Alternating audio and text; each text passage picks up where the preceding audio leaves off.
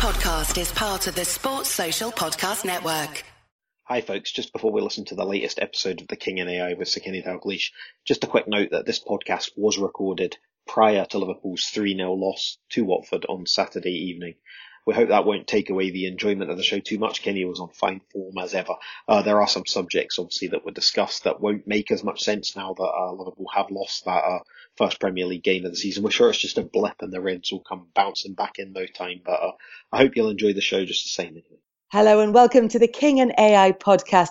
My name's Kelly Kate and you'll be listening to my dad, Kenny Dalglish, on this podcast and getting his thoughts on football issues about Liverpool, but also about other things as well. And the reason the podcast has come about is because of our family's charity, the Marina Dalglish Appeal, which was set up to raise money to help cancer patients and their families. So if you'd like to support that, that would be fantastic. As much as it's about raising awareness, it is also about the financial support, if possible. If you want to donate, you can go to AnfieldIndex.com/MDA, or you can go to the Marina Dalglish Appeal website to find out a little bit more about the charity and the work that they do. It's worth having a read about. It's a really great charity and it's something that's very close to all our hearts. Enjoy the show.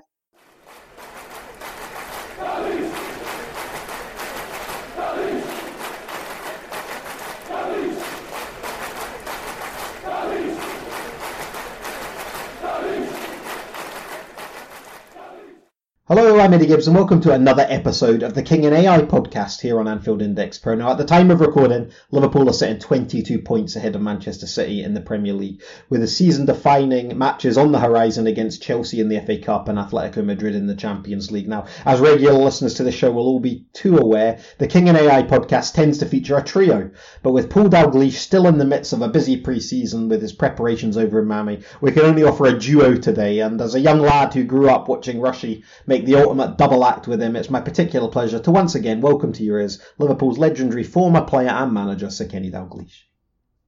Good evening, Edward. How are you, sir? Very well.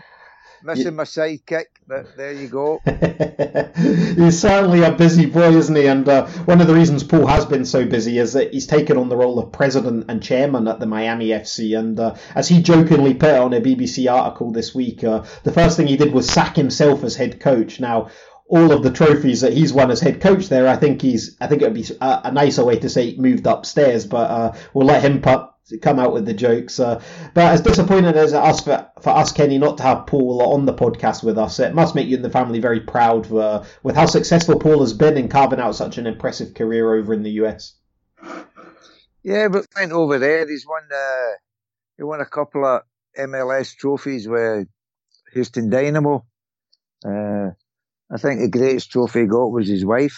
He met her when she's Houston. He married her. He's got twins, a boy and a girl now. So then he went into the coaching side of it, did very well at the youth level with the kids, and then developed his way up through and won. He's won, I think, 3 national titles at lower levels. But he's really into the coaching, and he's reads up and plenty of things. All the Italian coaches who have got books out and that obviously are translated.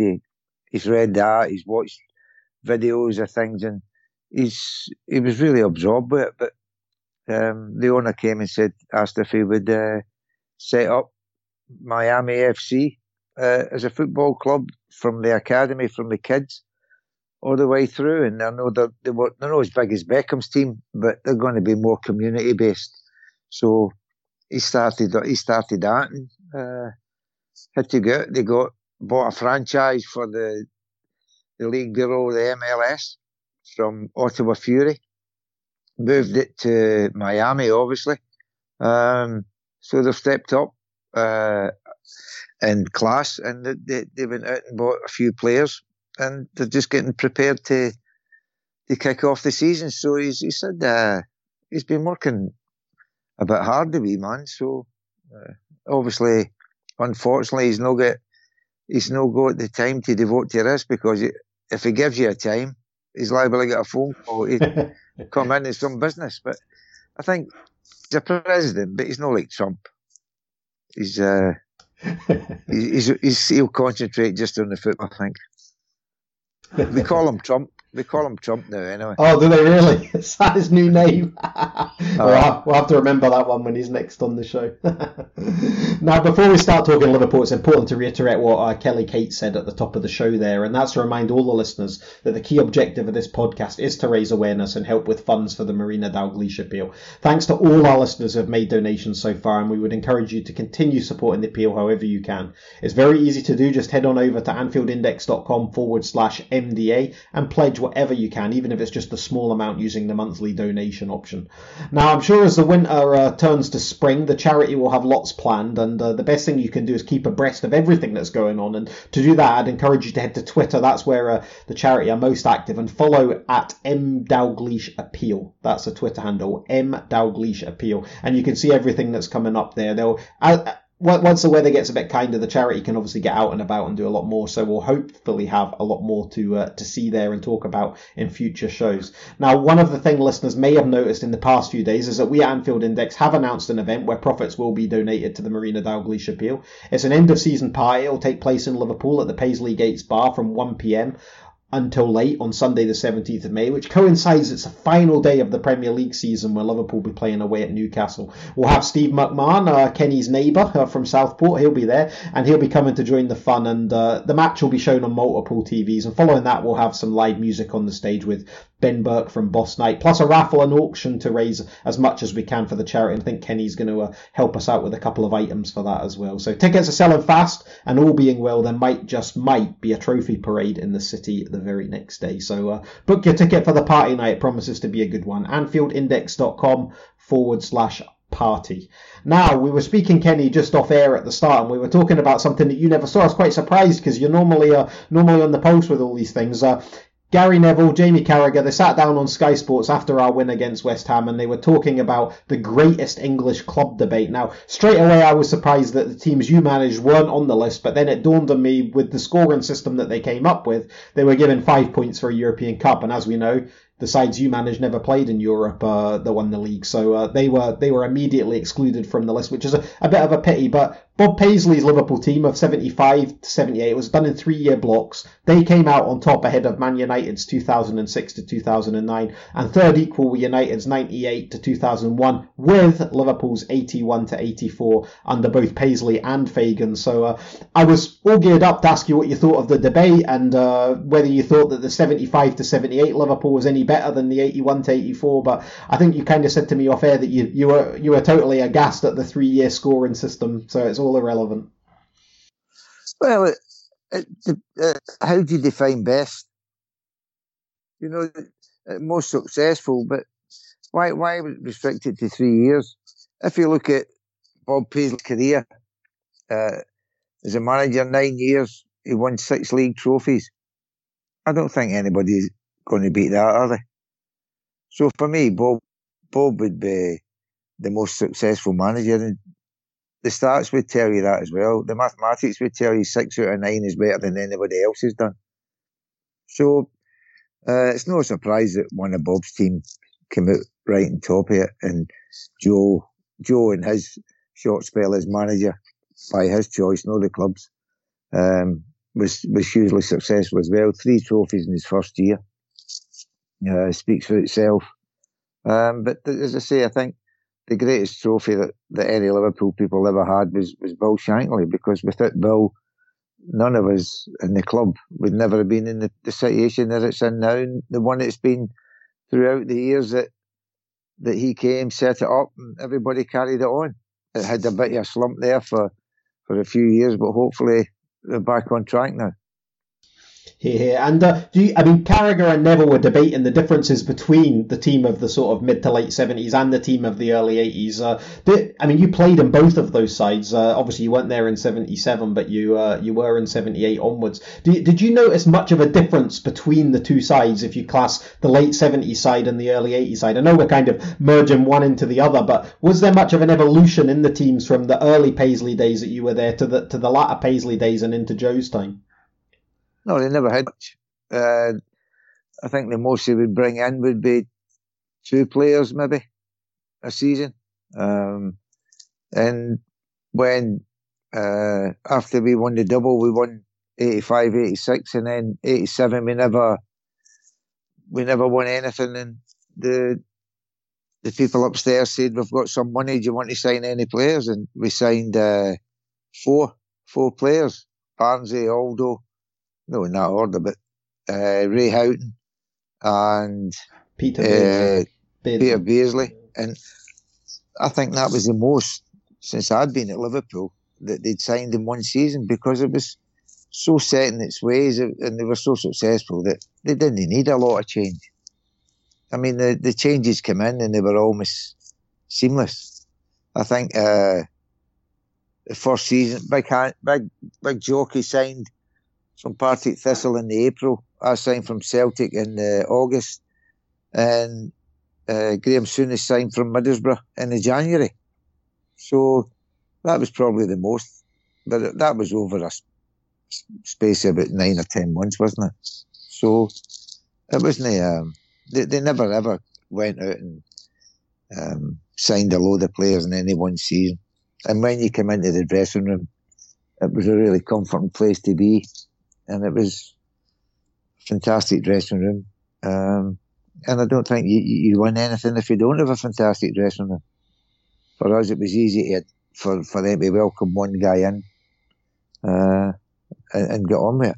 And I don't think there was any need for him to go and have 3 or 4 signings every year until that year when we didn't want anything, and the club put their hand in their pocket and gave me some financial support to bring in the people. And I think it was a fantastic team, that as well. Really exciting, great to watch, but they never get the opportunity to play in Europe. Yeah, which we spoke about on this podcast before. A real sad thing that we never got to see just how well that side would have done. I mean, that was the team that I was in my early teens when that team were on the go, and I absolutely loved watching that team. It's still my favourite Liverpool team to this day. I was speaking to Steve McMahon, obviously, about this event a few days ago, and I was saying to him how much I loved watching that team, and it's a shame the European thing kind of denies them their place in history, but we can never deny the sort of style of football they play, the legends that those guys became as footballers, and how well you could only win the competitions you're in, can't you? That was the thing. You wouldn't have been thinking about Europe because you just couldn't play in it, so it was an irrelevance. No, you can't surmise what would happen. You might get knocked out in the first round. Who do you know? It doesn't matter. But as I said, we just weren't there, so there's no discussion to be had. If you're not there, it's. If you're not there, you can't win it. That's it. So from great players of the past to perhaps great players of the future. Now, before you jetted off for a little vacation there, I saw you in the cold at Shrewsbury. You went to watch the first FA Cup game, but you couldn't make the replay because you were on holiday at that point. But how well do you think the youngsters did under Neil Critchley to get through that tie? Well, I thought Critch was fantastic because obviously there'd been no conversation with him beforehand saying if we draw, like, you can take the team at Anfield in replay. But Jurgen just mentioned it after the match, and it's great credit to everybody involved how well they did do. But when they played Arsenal and Everton in the cup, and 5 each with Arsenal, beat them in penalties. And there was a few experienced players came, played in that game. Lallana was one who was exceptional and brilliant with the kids, really helpful and like an old granddad type of guy, leading them and encouraging them and helping them. And he did the same against Everton as well. The kids, when they played in the 2 big games, get great support for the players, the professional players, the first team players that played. And then when they played Shrewsbury, there wasn't as many of the first team experienced players about, and they did it themselves. And I know Shrewsbury might have been upset with what happened and what the team they put out, because financially they might have suffered a wee bit. But then if they'd have beaten Liverpool, if they were worried about finance, if they concentrate on beating Liverpool, they'd have been in the next round and playing Chelsea. So they themselves cost themselves money by not being able to beat the young boys that Liverpool put forward that night. But then, what a story that is to tell your grandkids, isn't it? Or your kids, how you played Liverpool's first team against Arsenal, she played against Shrewsbury, FA Cup, Anfield, Everton, Anfield. What a great story that is for the kids. They can dine out in that for the rest of their lives. Now, one of the stories from that cup tie was the first team were obviously away, and Milner had stayed back for some treatment, and he got involved. He asked Critch if he could take place in the training the day before. He was there in the dugout. Now, you've spoke quite highly of James Milner on this show before, but that must be a massive thing for those kids to see a top pro like him involved in the setup and keen to be as involved as he could on the sidelines. I think that would only emphasise how important people like Sir James Milner are to the football club. I mean, you don't just be judged the contribution you make at a football club with what you do in the pitch, although that's the most important thing. It's off the pitch as well. And what he does in that dressing room, I've not been witness to it, but I think I would be right in assuming that he's a very strong character in there. And they get on and they make sure that they go out there, and when they're going to play the game, they've gone there properly prepared and properly psyched up for the match. So, no, Millie makes a huge contribution on and off the pitch. And for the youngsters to see somebody like him in and around and encouraging and helping. And it's great for Critch as well to have him in there. So everybody chips in and makes a contribution. But I think that's also, that also reflects what the football club's all about now. It's not about an individual. It's about loads of people helping individuals. It's about people who are appreciated. It doesn't matter what you do in any walk of life at Liverpool Football Club. The manager sets the tone by appreciating what everybody does. Whether you're playing football or whether you're feeding the footballers or whether you're doing whatever you have to do to help them. He knows how important the people are, and he knows how important it is to have good people in and around the football club. And that's what's happened at Liverpool. And I think the way that the kids played was just a reflection on how the football club has been run now and where it's come from since Jurgen's gone in there. And next up in the FA Cup, it's going to be Chelsea. It's at Stamford Bridge, obviously. Now, as a manager, we just spoke about it. Your team didn't play in Europe in that first golden era of your time at Liverpool as manager, and you did tend to field your strongest team in this competition. Now, I know the FA Cup's changed quite a lot over the years, but what have you made of the rotation, and would you expect to see that sort of thing again, or would you expect Jurgen to go a bit stronger in this one? I think, well, I don't know, but I think there'll be an opportunity. I think Jurgen will be there. I don't think Critch. I think Critch has got through this round with a sack. But I'm sure if Jurgen is going to take charge of it, then I'm sure he's totally appreciative of what Critch did whilst he was in charge. And I'm sure he'll not go amiss what he did either in Jurgen's eyes. But I would have thought that they'd be relatively strong. But it'll be interesting to see. The 4 victories in the league is all we need to win the title. And I think it's when you've got the games coming up, the number of games coming up, I don't think that's too big an ask. And I think the boys are going to beat it in a fit and proper way. They've not won it until they've won it. And I think that when they go on the pitch, they're totally committed. There's no difference in their attitude and their commitment in the game now as to what there was at the start of the season. So they'll not be carried away with the position that they're in. And when you look at the league table, I mean, I think Tottenham's 6th, I think, with 40 points. Liverpool have got nearly, bar 1 point, double that. The numbers are just crazy, aren't they? They're absolutely unbelievable. Insane. It's unbelievable how far they are in front, points-wise, of other teams. So, well, would that enter your mind, though? Would that enter your mind going into the Chelsea game as a player, more so than a manager? If you were Mo Salah, would you be thinking, I'm really thinking about this FA Cup. I really want to be involved in all of the trophies that we might be able to win because we're so far ahead in the league? Well, I don't know what the players would think, but I'll tell you, there's only one person who'll make a decision, and that's Jurgen. They can say whatever they want and whatever they'd like to do, but he's the one that will decide what they do. And once he makes a decision, the players are 100% behind him. So whether they play or whether it's a mixture, who knows? But as I say, I think there's an opportunity now that you can put a strong team in and see where it takes us. Yeah, I'm sure a lot of the fans would be happy with that as well. And as well as the youngsters have done, it is getting a little bit more serious now. So let's see what happens. Now, the first team we're involved in, we were in the rare position of actually losing a game. It felt so strange to actually lose a match. And that was the first leg of the Champions League away in Madrid against Atletico. Now, how hard is it to play against Diego Simeone team? I heard Jan Molby speaking on his show with us this week, and he said he would hate to have to watch a team that played that way week in, week out. What are your thoughts on that match against Atletico in the first leg?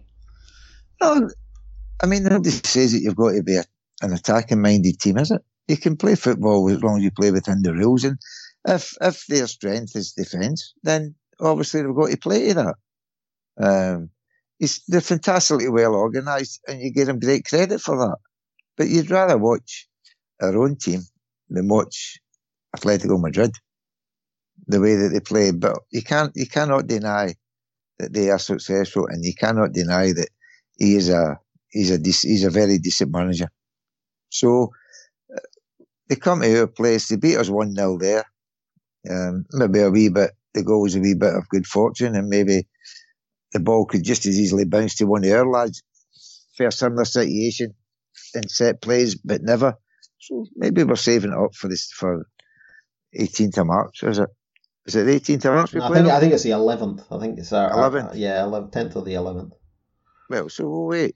We'll wait and see what that is. But there's a lot of ways to cut the cake, and by the way, they do it to the best of their ability, and I don't think it's a fault to play to your strengths. If that's what the manager thinks he knows best, and that's how he knows how to win games, then fine.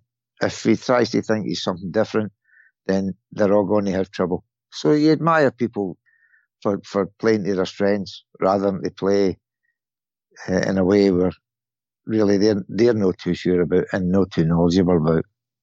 I mean, the fact that they have that 1-0 lead coming into the Anfield game, you would expect that their tactics will be just exactly what you said. They will just absolutely decamp and try and do the thing that they did for the 87 minutes that they did in the Wanda.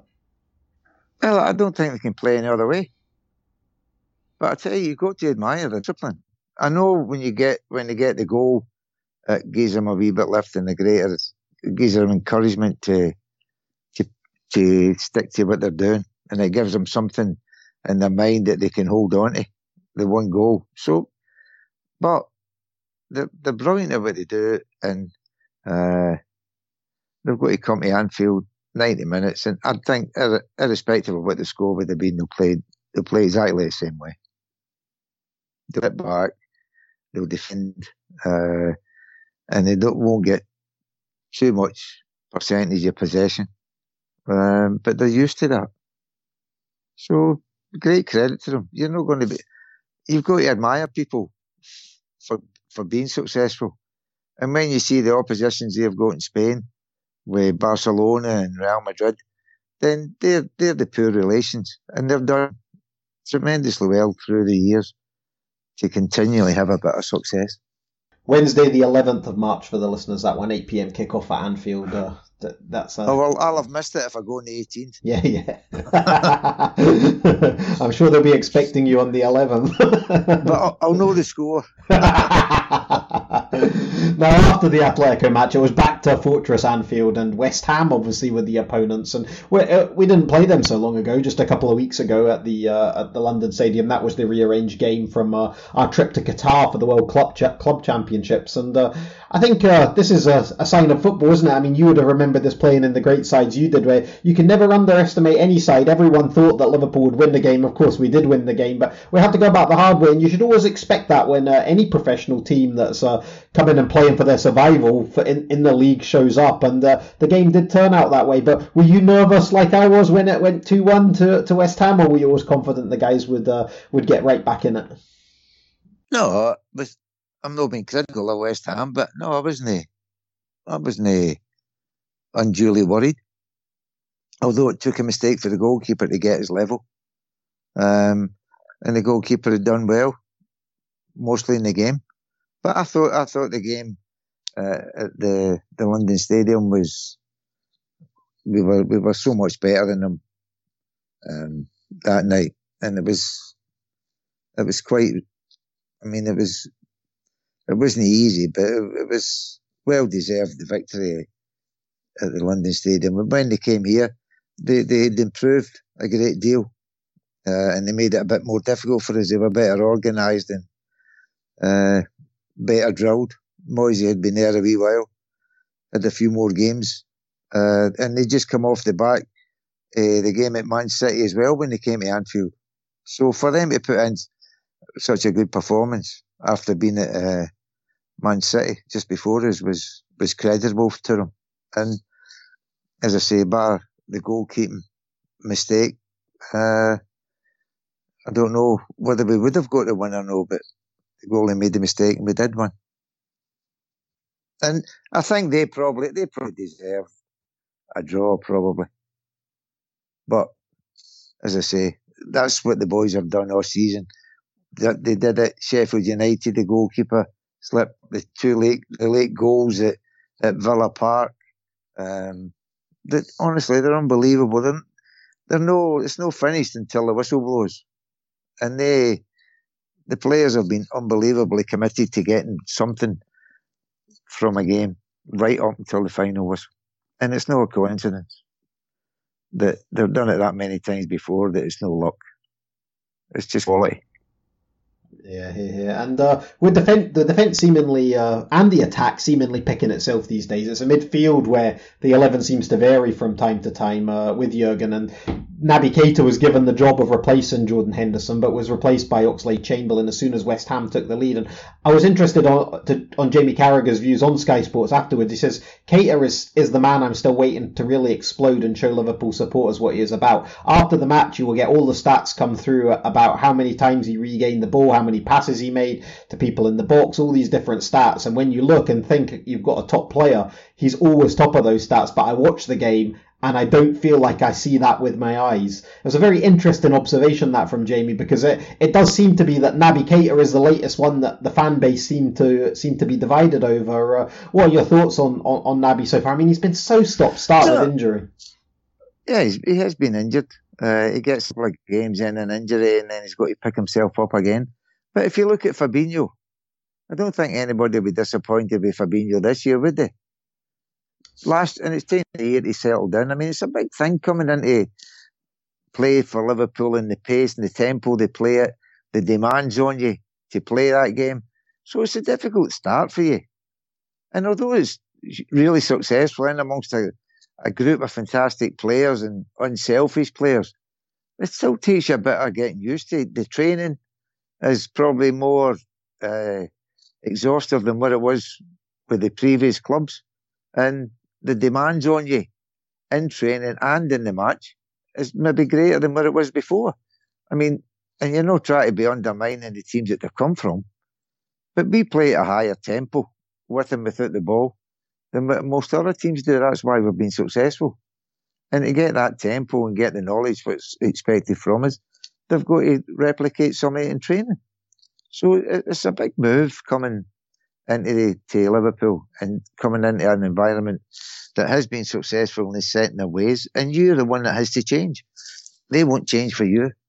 So I would just in the same way any new player coming in, it usually takes me a bit of time to settle. So the wee man, it's a terrible season, and at the points we've got this year, what a settling in season that is. The League Championship medal and everything else. So World Club Championship, but it'll take you time to settle, and next year it'll be better for it. Now, one player who knows the environment, obviously, of Liverpool very well is Trent Alexander-Arnold. And last season, Trent set a new Premier League record for assists by a defender. And after the win against West Ham, equalled that record with 11 matches still to go. Now, on our podcast with Jan Molby, which we spoke about earlier in the show, Jan posed the question to the listeners. And he was talking about Liverpool's all-time 11s. And he says that almost everyone universally puts Phil Neal at right back in the in those all-time 11s. Obviously, yourself and Rushy up front, but Phil Neal at right back, and Jan asked the listeners whether he thought that Trent was already starting to put pressure on Phil's place in that all-time 11. So I was curious to know what you thought about that. Well, I think everybody's under pressure. Every individual that's in any team, it's Liverpool teams under pressure when they're picking their favourite team. That's from the players that are playing at the moment, because they've been fantastically successful. To drop 2 points so far in the league, it's unbelievable return. Champions League last year, World Club champions in January, heading towards the league title, still in the FA Cup. This is, by the way, and still in the Champions League. It's not a bad run, is it? So they players, they don't do it as individuals, they do it as a team. But within a team, there's always individuals who are going to stick out. And there's an awful lot of them in this team that sticks out.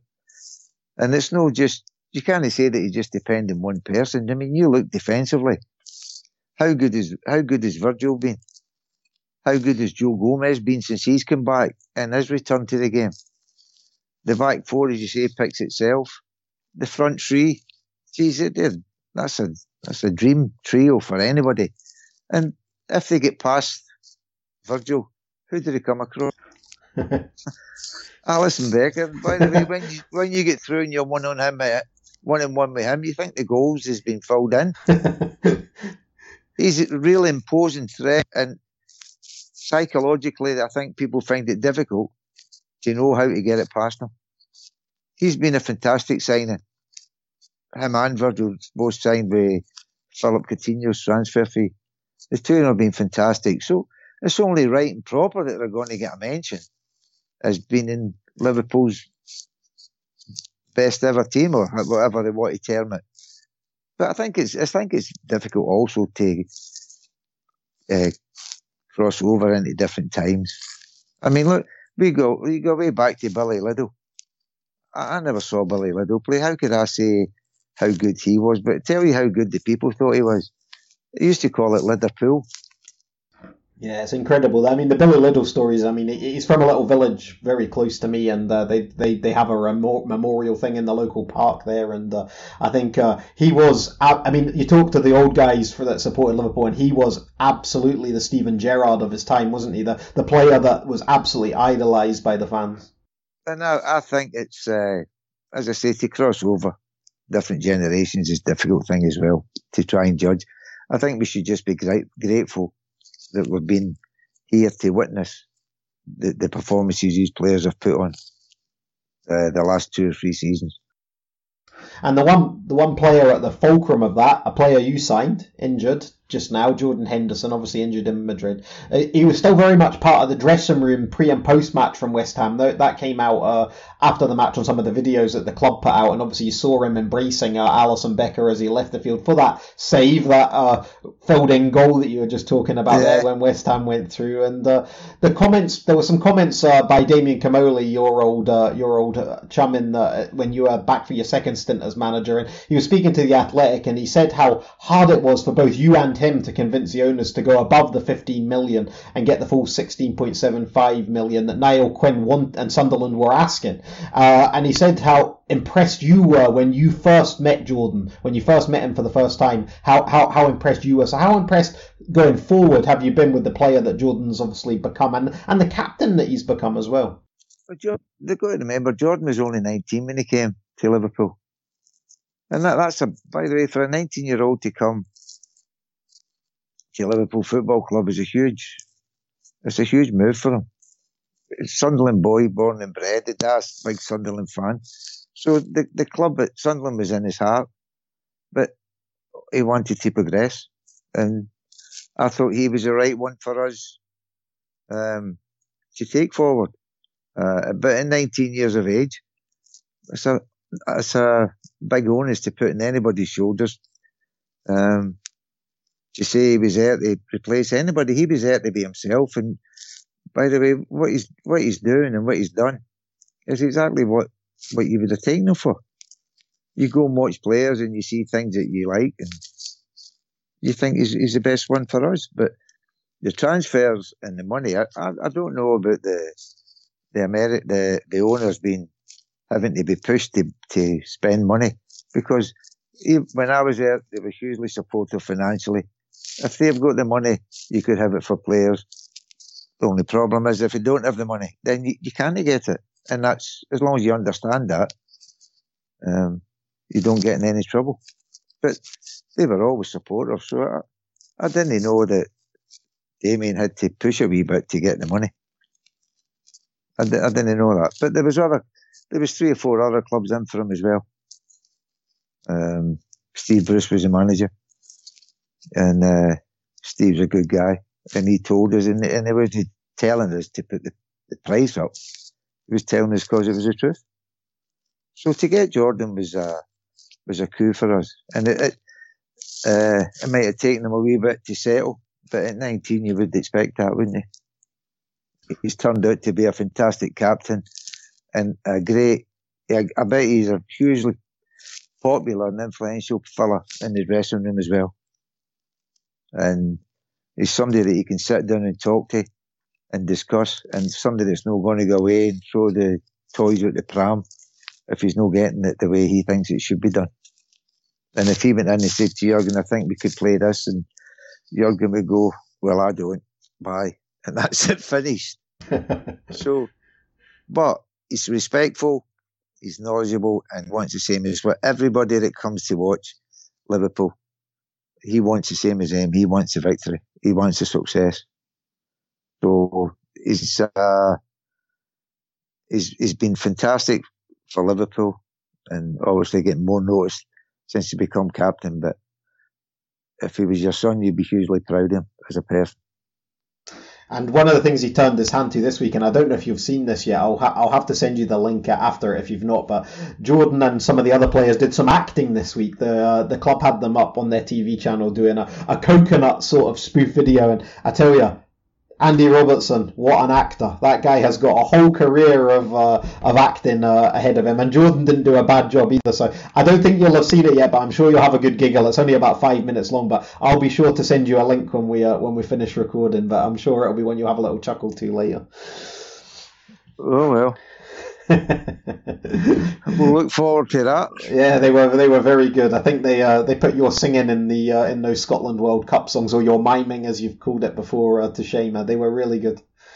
Yeah, don't forget the Liverpool records as well. Yeah, you didn't mime on those though, did you? You could sort of hear undertones coming through on your voice on those ones. No, I don't. My microphone was turned off. Now,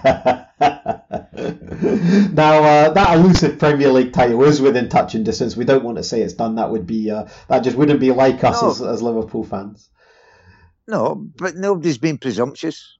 Nobody's been arrogant. Nobody's going to change the way that they've conducted themselves throughout the whole season. They've got where they are because they've done everything right. So they'll continue to do everything right. Well, many people have gone from the superstitions on the pitch, though, to those off it. With even hearing talk about coronaviruses and asteroids hitting Earth as the only thing that could derail us. No, nothing can derail it. No derail us, will they? Well, you're a man that had the superstitions that drove you to wear winter jackets in the blistering sun on occasion. So, would you go as far as to say the league's in the bag now? No, I would never be presumptuous. But what else I would say is pretty obvious. There's nobody, right, in the Premier League would swap their position for ours. And that's the end of story. No, very well put. Now, in 1987-88, your side went an incredible 29 matches unbeaten from the start of the season, ended by Everton in that 30th match. Yeah. And once again, Everton at Goodison will be the 30th match of this season. Obviously, Arsenal in 2003-2004, the only team to go invincible for a full season. So should the unbeaten record or bypassing Man City's points record mean anything to Jurgen and the players, or should it just be about winning that trophy? No, I wouldn't comment on what it means to somebody else. For me, the most important thing is winning the league championship, the Premier League. The second thing is to win as quickly as you possibly can. And the other thing about going undefeated, and you never get a medal for going undefeated, eh? Exactly. So, for me, the priority is, I'm sure, every single person in that dressing room, and whether it's players or staff or whatever, is just to win the league. And if you lose a game in the process, by the way, I don't think there'll be any tears shed. Yeah, I think Andy Robertson and Trent both said something similar this week. So I think the players are just wanting that one now. It's obviously been something that they've been massively focused on since last season. So getting over the line is everything. And obviously, let's talk about where, it's mainly fan talk, of course, but where Liverpool could win the league. Obviously, it could be won potentially at Goodison if Liverpool do win all their games between now and then. Obviously, you famously won it on the road at Stamford Bridge with your goal in 85-86. But is winning it in front of the fans at Anfield all the sweeter? I mean, you've won it a few times in your career, but does it really make any difference where you win it, or is Anfield and getting it confirmed at Anfield all the better? I think just winning it. I mean, if you can prioritise it, I think you would take Anfield to win it. But the problem for me is if you win at Anfield and that victory means that you've won the league, you don't get the trophy until the Aston Villa game, Chelsea game, do we? Yeah, I think it's the last home game of the season, isn't it, where you get it awarded? I just win it. Just win it and take it for there. I think if you... it's dependent on the other team, Man City, no dropping any points. Isn't it? If we need 4 victories, Man City win every game between now and the end of the season. Yeah, that's right. Well... So, as I say, we don't need to worry about anybody. Just get our own house in order, as we've done all season, in every league game. The preparation, everything else is correct, and we'll be. We don't need to have any problems or conversations about, oh, it'd be great to win it at this stadium or that stadium. By the way, the thing is, it's great to win it, and it doesn't matter where you win it. But once you start prioritising, you're going a wee bit far, I think. It's strange, isn't it, to be in the position for fans even to be thinking that way. I mean, well, the way the fixtures are, it could be Everton or Man City. Yeah. So, by the way, you're going to win it, right? You just want to win it. You just want to win it. I think it's important that and it's usually comforting to see how the players have gone about the games since they've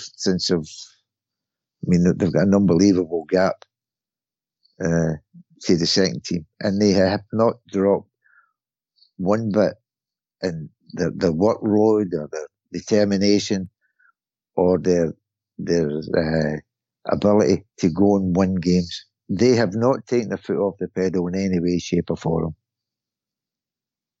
And that's hugely commendable.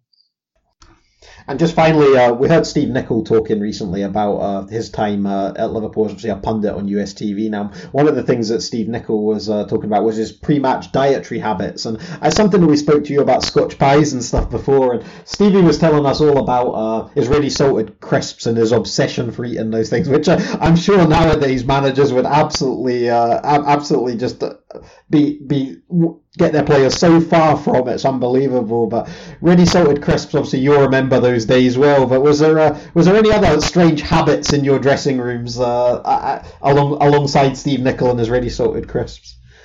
Well, that was coming back after the game. He never ate them going. Right, okay.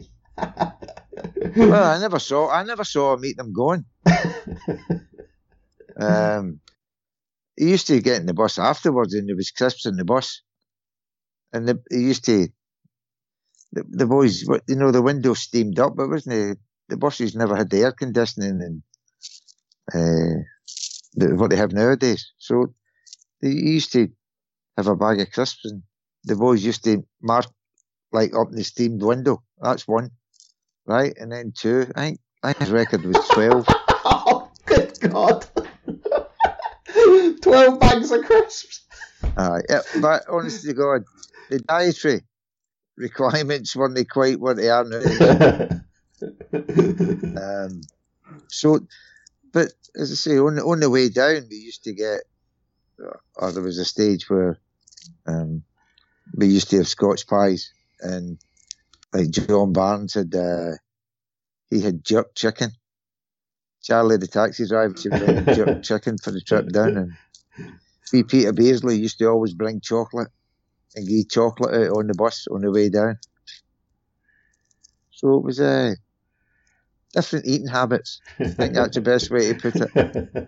Yeah, I'm sure there's a lot of other things have changed as well. Well, folks, that draws us to a close to the latest episode of The King in AI. And as ever, please do give us your feedback. The best way is on our Discord community. It's free for all Liverpool fans to join, and you can sign up at AnfieldIndex.com/Discord, which is DISCORD. Alternatively, do tag us to your feedback on Twitter. We are respectively at Kenneth Dalglish, or at Eddie Gibbs, or at Anfield Index Pro. Now, like a bad penny, there is another international break on the horizon, and whilst we all miss Liverpool games when the players go globe-trotting, the positive for that is that it may well mean that Kenny, myself, and hopefully Paul Dalglish as well can be back for another podcast around that time. And just in closing, that important reminder once again, if you enjoy listening to this show as much as we enjoy recording it for you, then all we ask is that one thing. Please head over and make a donation at AnfieldIndex.com/MDA and do whatever you can to help the Marina Dalglish appeal. So a huge thank you once again for his wisdom, wit and insight to the one and only Sir Kenny Dalglish. Thank you very much, Ed, and we'll see if the wee man can get off his laptop and get on to conversation on the phone again. Yeah, I do miss those father-son counselling sessions. It's very strange not to hear from him and the two of you to go hammer and tong at each other for a few minutes. No, Ed, it's better without him. Let's be honest. Oh, no way. I love it. I absolutely love it when you say one thing, he shoots you down. He says one thing, you shoot him down. It's absolute gold. He's lacking a bit of respect, isn't he? Well, thanks for listening as ever, everyone, and we'll leave you playing out in the capable hands of Kelly Cates. Goodbye from us. Thanks very much for listening. Hope you enjoyed the show. There is one more thing that you could do, but it doesn't really require any effort. If you use Amazon, if you go to smile.amazon.co.uk, there's an option to select a charity. If you select the Marina Dalglish appeal, then every time you make a purchase at Amazon, they will make a donation to the charity. All you have to do is use smile.amazon.co.uk as your website to buy things from Amazon. It should, in theory, be quite straightforward. Thanks very much again.